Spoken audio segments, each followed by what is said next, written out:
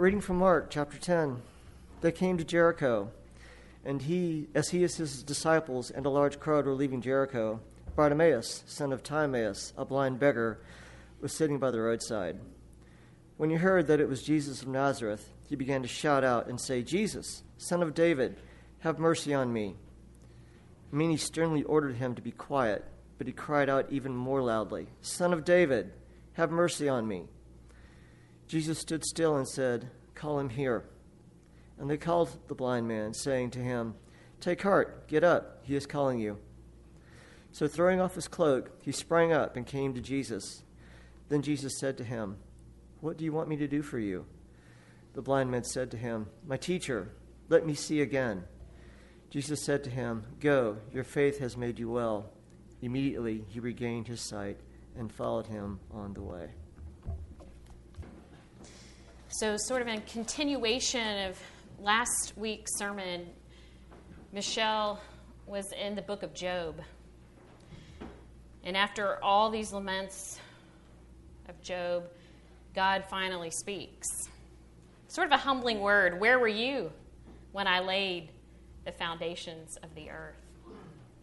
And it goes on for some chapters. And then we had this beautiful piece from Job 42:5, which Glenda read, where Job has this moment of epiphany.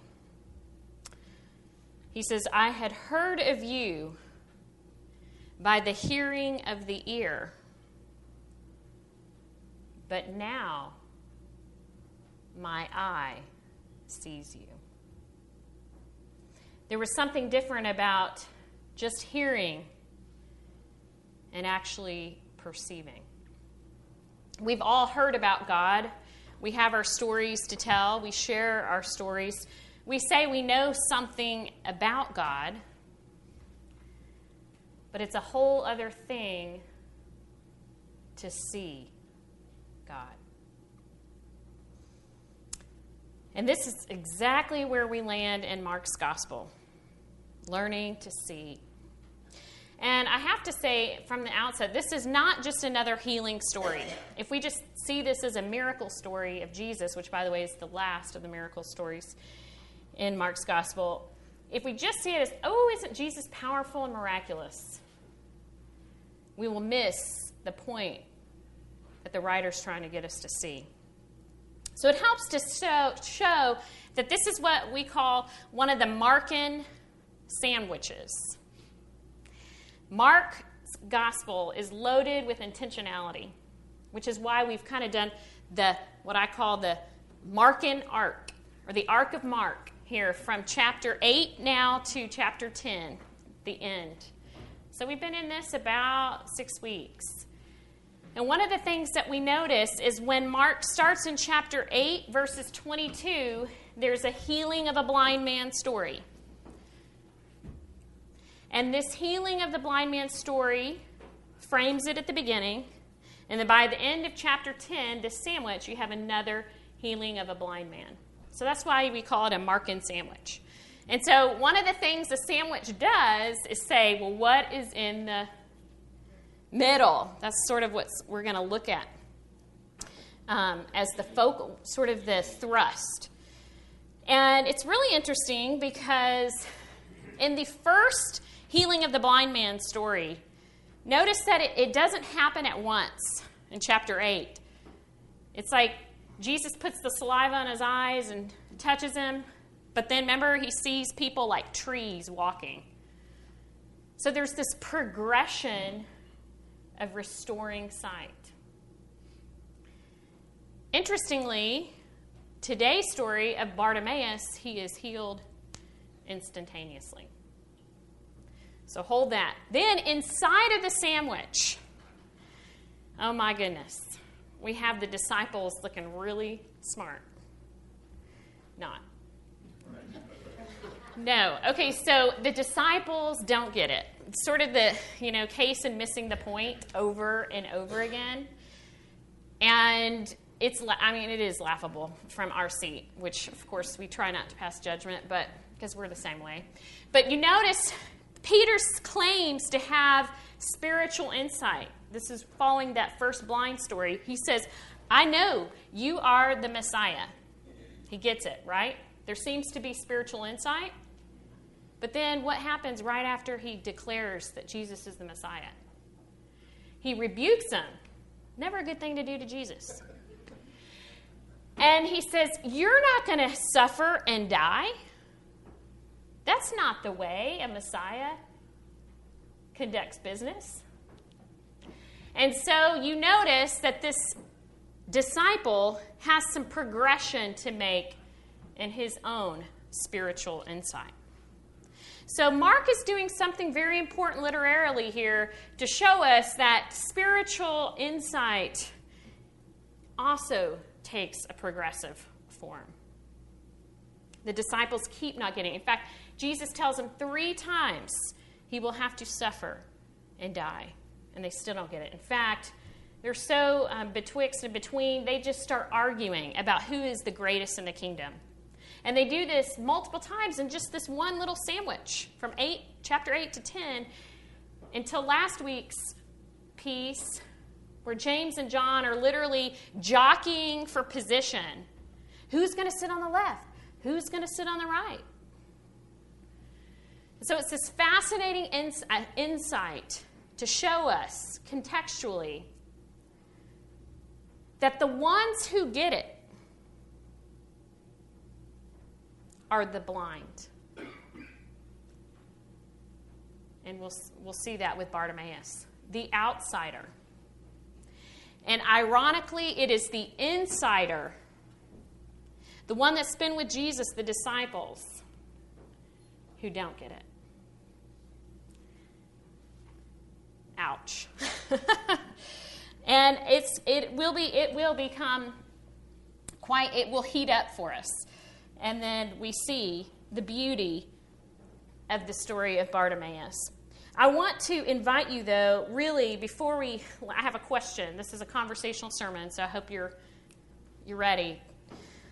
The ultimate point of Mark's gospel, though, because we have to not just set it inside the sandwich, but see it as a whole, is Jesus' greater point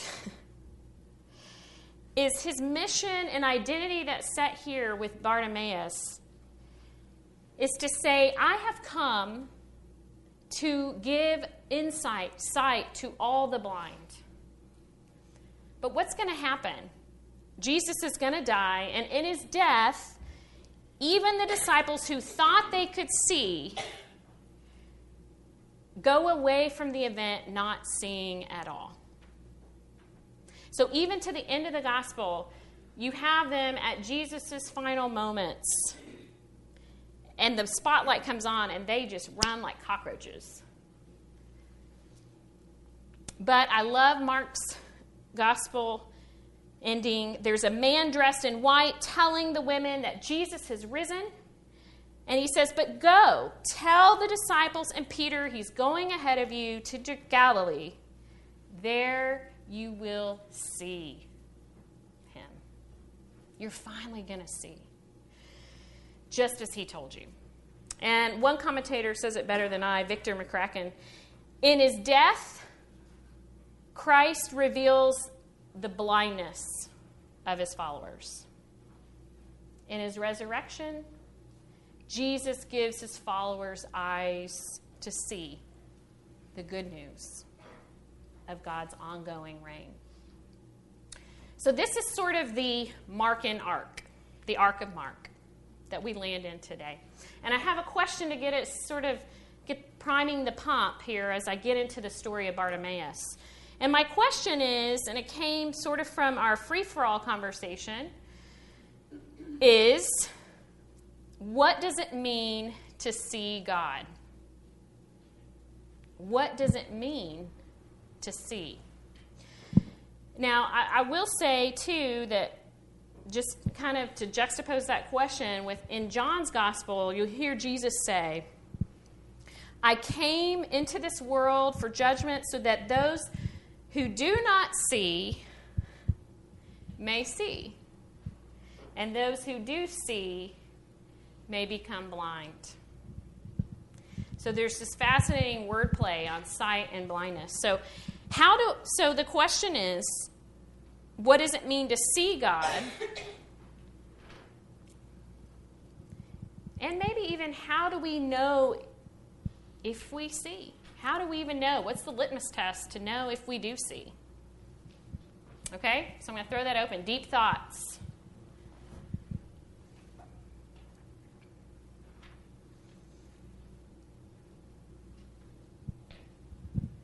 Okay. Try to stay quiet.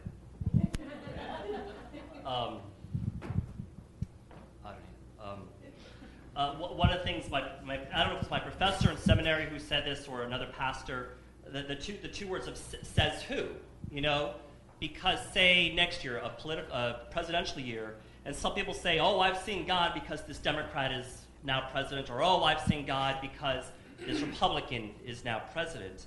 So it's like, well, okay, that's what you say seeing God is, and so, how do we know?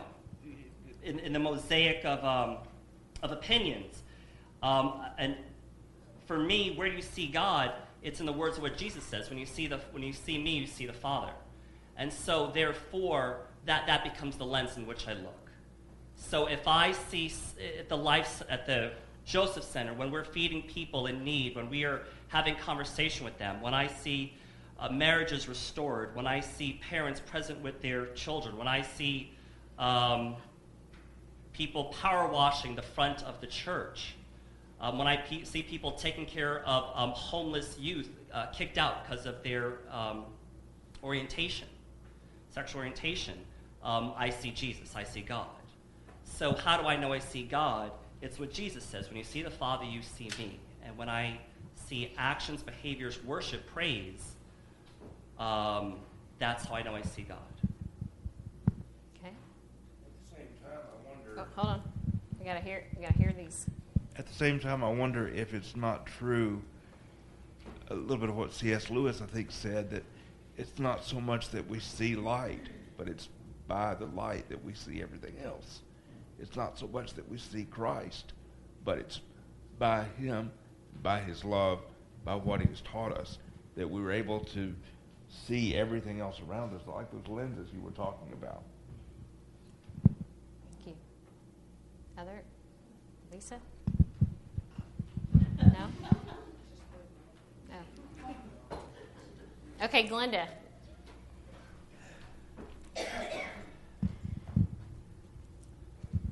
I didn't really steal this from Wayne. For me, it's more about the mysterious. When I recognize it's something very much other than myself, and it does involve the senses. But I'm very willing to work on a level where my senses aren't present, and I'm not seeing. So it takes the willingness for the mystery. And when that happens in me, I feel overcome.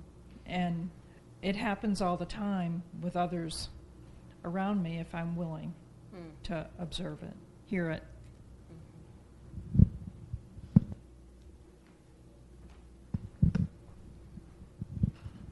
It's always bothered me that the only disciple that was at the crucifixion was John. And it reminds me that I believe that when you see Christ, your belief is not in your mind, but in your heart.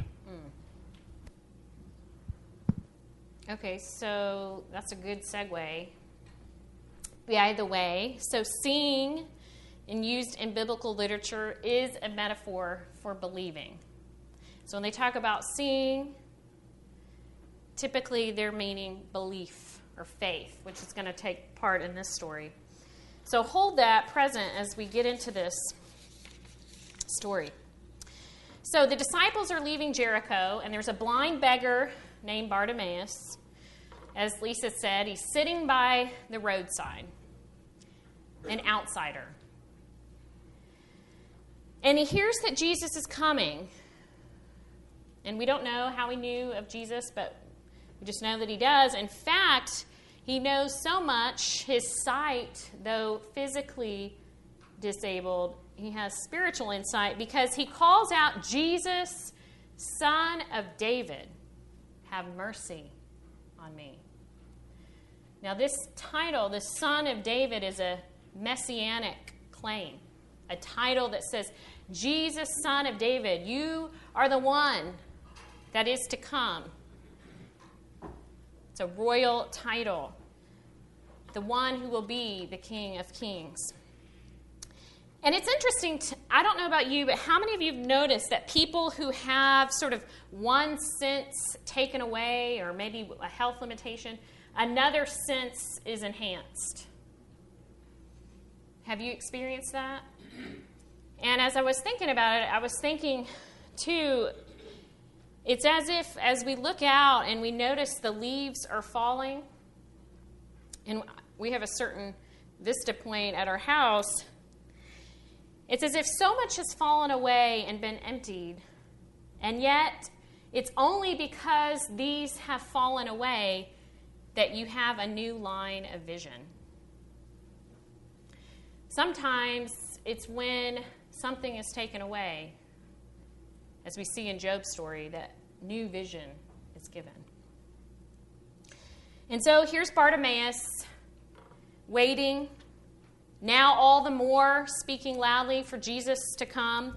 And all the disciples, notice not one deviant voice here says, "Be quiet," and they rebuke him for calling Jesus. And again, what Mark is doing is showing their spiritual blindness. I mean, Jesus literally, verses before this, says, if you want to be first, you got to be last. And here's one of these outsiders clamoring for Jesus' attention. And they tell him, ultimately, we don't have time for you. So we step into the story. Notice, of course, Jesus' compassion. And I love if you notice the nuance and just the detail of this scripture, it says Jesus stood still. What does it take for Jesus to stand still? The call of the desperate one. The call of the one who knows he or she needs Jesus. In fact, there's another detail that we really got into at Free For All, that not only does he come, but he throws off his cloak. He throws off this cloak. And ultimately, as Kathleen said, there's a sense that he doesn't need this anymore, which is very telling because this was probably his most prized possession. He used it to keep warm. He maybe used it to hold the money as a beggar. We don't know. But, of course, he didn't have many possessions. So the fact that he literally leaves it, and then there's this great verb, he springs up, and he goes to Jesus. It's sort of this imagery of a true disciple that leaves everything behind and goes toward the one who is the source of healing and life. And then there's this amazing twist. And again, it's such a neat, when we compare it to this in this sandwich. Jesus says, "What do you want me to do for you?" Hello! It's just this sort of hilarious moment. It's probably like the comic relief. What do you want me to do for you? Well, if we hadn't read this in conjunction with what we looked at last week, we would probably forget that Jesus poses the exact same question, word for word, to James and John. Just verses before this, in 36. Because, they were talking on the road, James and John, and Jesus says to them the very same thing, "What do you want me to do for you?" I sort of see it as a play. And on the stage, if I was going to stage this, you would have James and John and the disciples on one side, and Bartimaeus over here, and Jesus in the middle. And the light comes up on this side, and Jesus asks them, "What do you want me to do for you?" And they say, "Well, I want to be on the right." "No, I want to be on the left." We want honor and glory. And the light goes down. And then the light comes up over here, over Bartimaeus, and Jesus pivots, and he says, "What do you want me to do for you?" And almost with a confessional tone, he says, "Lord, I want to see again."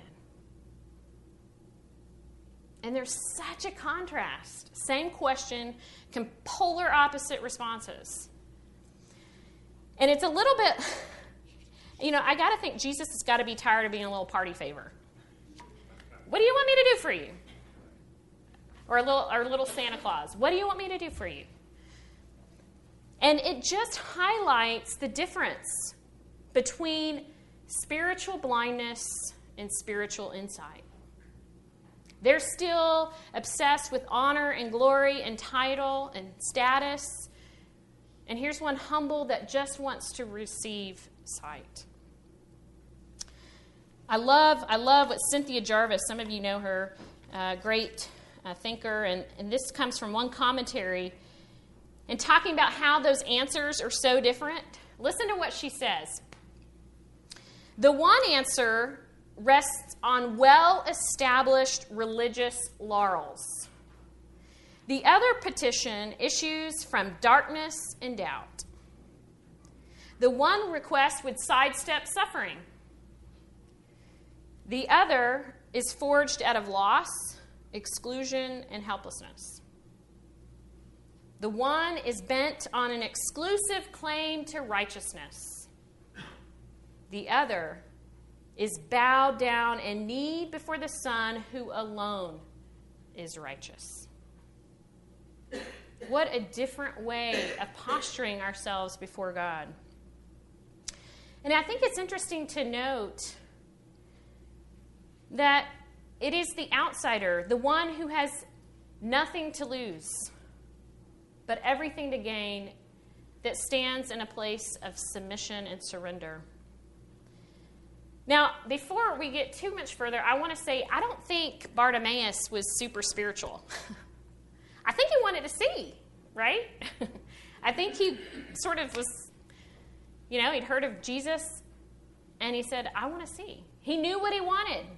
In fact, Lisa had a great conversation around this question. If Jesus came to us saying, what do you want me to do for you? What would we say? Would we have clarity about that? What do you want me to do for you? But here's the difference between Bartimaeus, the spiritually insightful one, and these disciples. He knew the source of healing. He knew that the prayer, help me, help me, help me, is one of the best prayers that any of us can utter. This comes from an Anne Lamott book that some of you have read. That the three prayers are thank you, help me, and wow. If you summarize all of the prayers that we pray. And this beautiful prayer of help me puts you in a posture of recognizing you're not the center of the universe. And that's where Bartimaeus is very insightful. How many times do we depend on our own religious laurels, or as I've said before, our blessed assurance? Neediness is not becoming, is it? We have our things to protect. Our money, our pride, our status, and it keeps us insulated. And we don't want to admit it, but it keeps us blind. In fact, Herb had a great question to the group Tuesday that said, what if we don't realize that we are the ones that don't recognize that we need to be healed?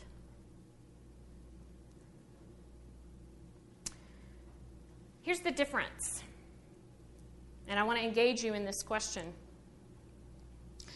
For someone like Bartimaeus, an outsider, he recognizes, as I said, he has nothing to lose. But for us, We are still clinging to our attachments, and as Herb said, we don't recognize that we even need healing. And again, as Cynthia Jarvis said, I love this, she says,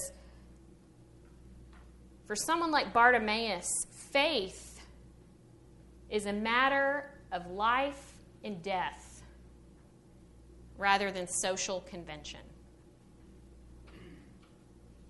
So I want to speak out. I want to invite you into the conversation because what Jesus says next is very curious to me. He says, your faith has made you well. You know, he didn't say, I made you well. I'm the source. He said, your faith has made you well.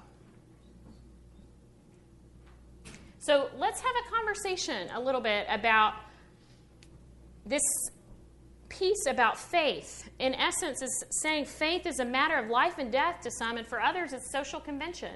And yet Jesus said the only way that you'll be healed is by your faith. Your faith has made you well. So jump in there. What does faith mean here? Can we back up just a little bit? Yeah. The thing I think means so much to me in this whole encounter is when Jesus speaks to the man, to Bartimaeus, to dare to ask him, what do you want? Yeah. Most people who would even notice him wouldn't speak to him. Mm-hmm. They might throw a coin in his pouch. Yeah. But Jesus recognized his humanity and said to him, what is it that you want for me to do for you? Mm-hmm. And so many times, people that we try to help, we think, oh, we know what they need. Yeah. We know what they want. But we don't dare to ask them, what is it that you want to do? This is where I think the work that Kathleen and her group with teen homelessness are doing so much good, because they're not just trying to go in and say, here's a solution. It's, here are people. Let's get to know the people and get to know what they say their needs are, so that we can work together on maybe making the beloved community come a little bit more to life. Thanks. Deborah, right behind you. When I read the scripture and everything, I think Bartimaeus had no doubt. And a lot of times we go into prayer, and sometimes that self-doubt or whatever it is can God really fix this? I mean, these are circumstances of the world. What are we looking at this for? Bartimaeus' cloak was a beggar's cloak. When he got up, he threw that label off. He had so much faith that he said, I'm taking this off. Here's this label. I'm no longer this. I'm going to this man who I know no doubt will heal me. And I think a lot of that is that sometimes we get trapped in the labels we put on ourselves. Somebody may have sickness. Somebody may be an alcoholic. Somebody may be this. But they're trapped in that label. And instead of throwing that off and believing Christ can heal them, that traps us. Bartimaeus didn't have that. Okay. Michael in the back. A lot of times when I do funerals and memorials, and I've done a lot of them at this point, I'll say that death was never God's plan. Death was never God's plan in the creation story. And then when you go back to the creation story, whatever you believe, in the beginning in the garden, before sin entered the space, God and Adam, and thus Adam and Eve, tended the garden together. They walked one another. They were a team. It wasn't they just showed up and ordered fries and a burger. They had to till the land. They had to name the animals. And so as God, as Jesus Christ is bringing the kingdom here on earth, restoring things to the way they used to be, restoring it to wholeness, but also part of that restoration was the way it was before sin, was the way it was when they were together in the garden, was they were a team. You know, as they co-created the care experience, as God has it, he's not a magician, and the goal is God. The goal is not just him being healed, but also its relationship. Part of what do you want means you're part of this. There's a work, there's a connection. It's always teamwork. Once in a while, God will do something supernaturally and just, boom, put something there. But many other times, There's a work and engagement together with God, whether it is someone doing it for someone else, like the 4 friends putting their friend through the roof, or like blind Bartimaeus. It is, listen, I'm not a magician. My goal is for you to have a relationship with me, and you are part of this. And so that's, I believe it is the way it was always intended to be, and we see that in the Garden of Eden story. That's the true restoration of it all. Yeah, I think it's interesting as we discussed this at Free for All. Some of your voices were very present as I was putting this together. Artie had said something very interesting about our eye. We really have 2 choices. Our eyes are either on us or on God.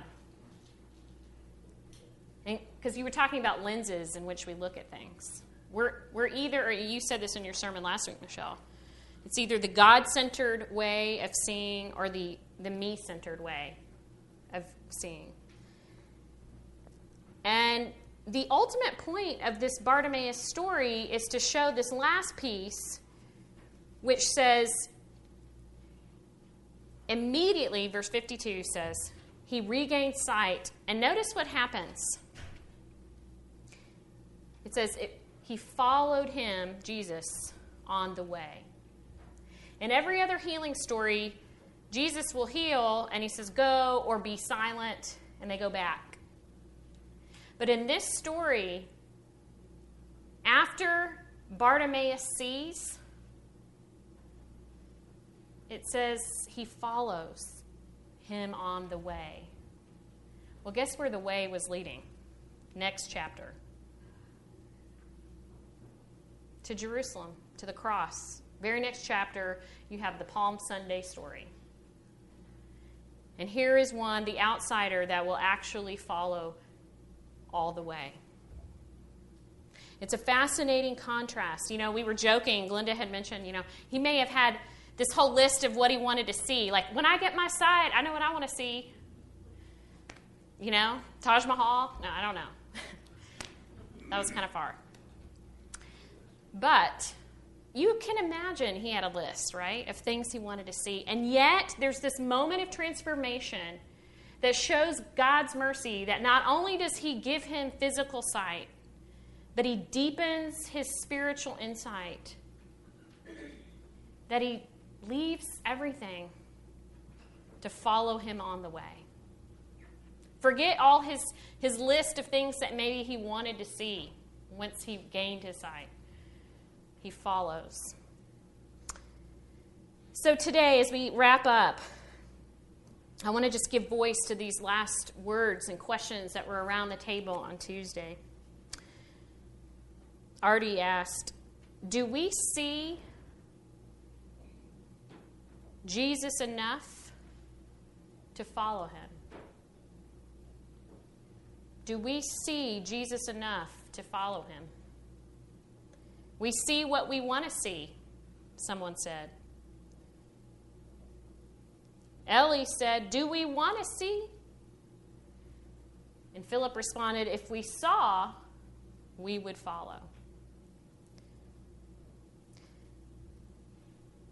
I can't help but close this with, as we think, I'm leaving this open-ended, clearly, rhetorically. But I want to leave you with this incredible poet, Elizabeth Barrett Browning.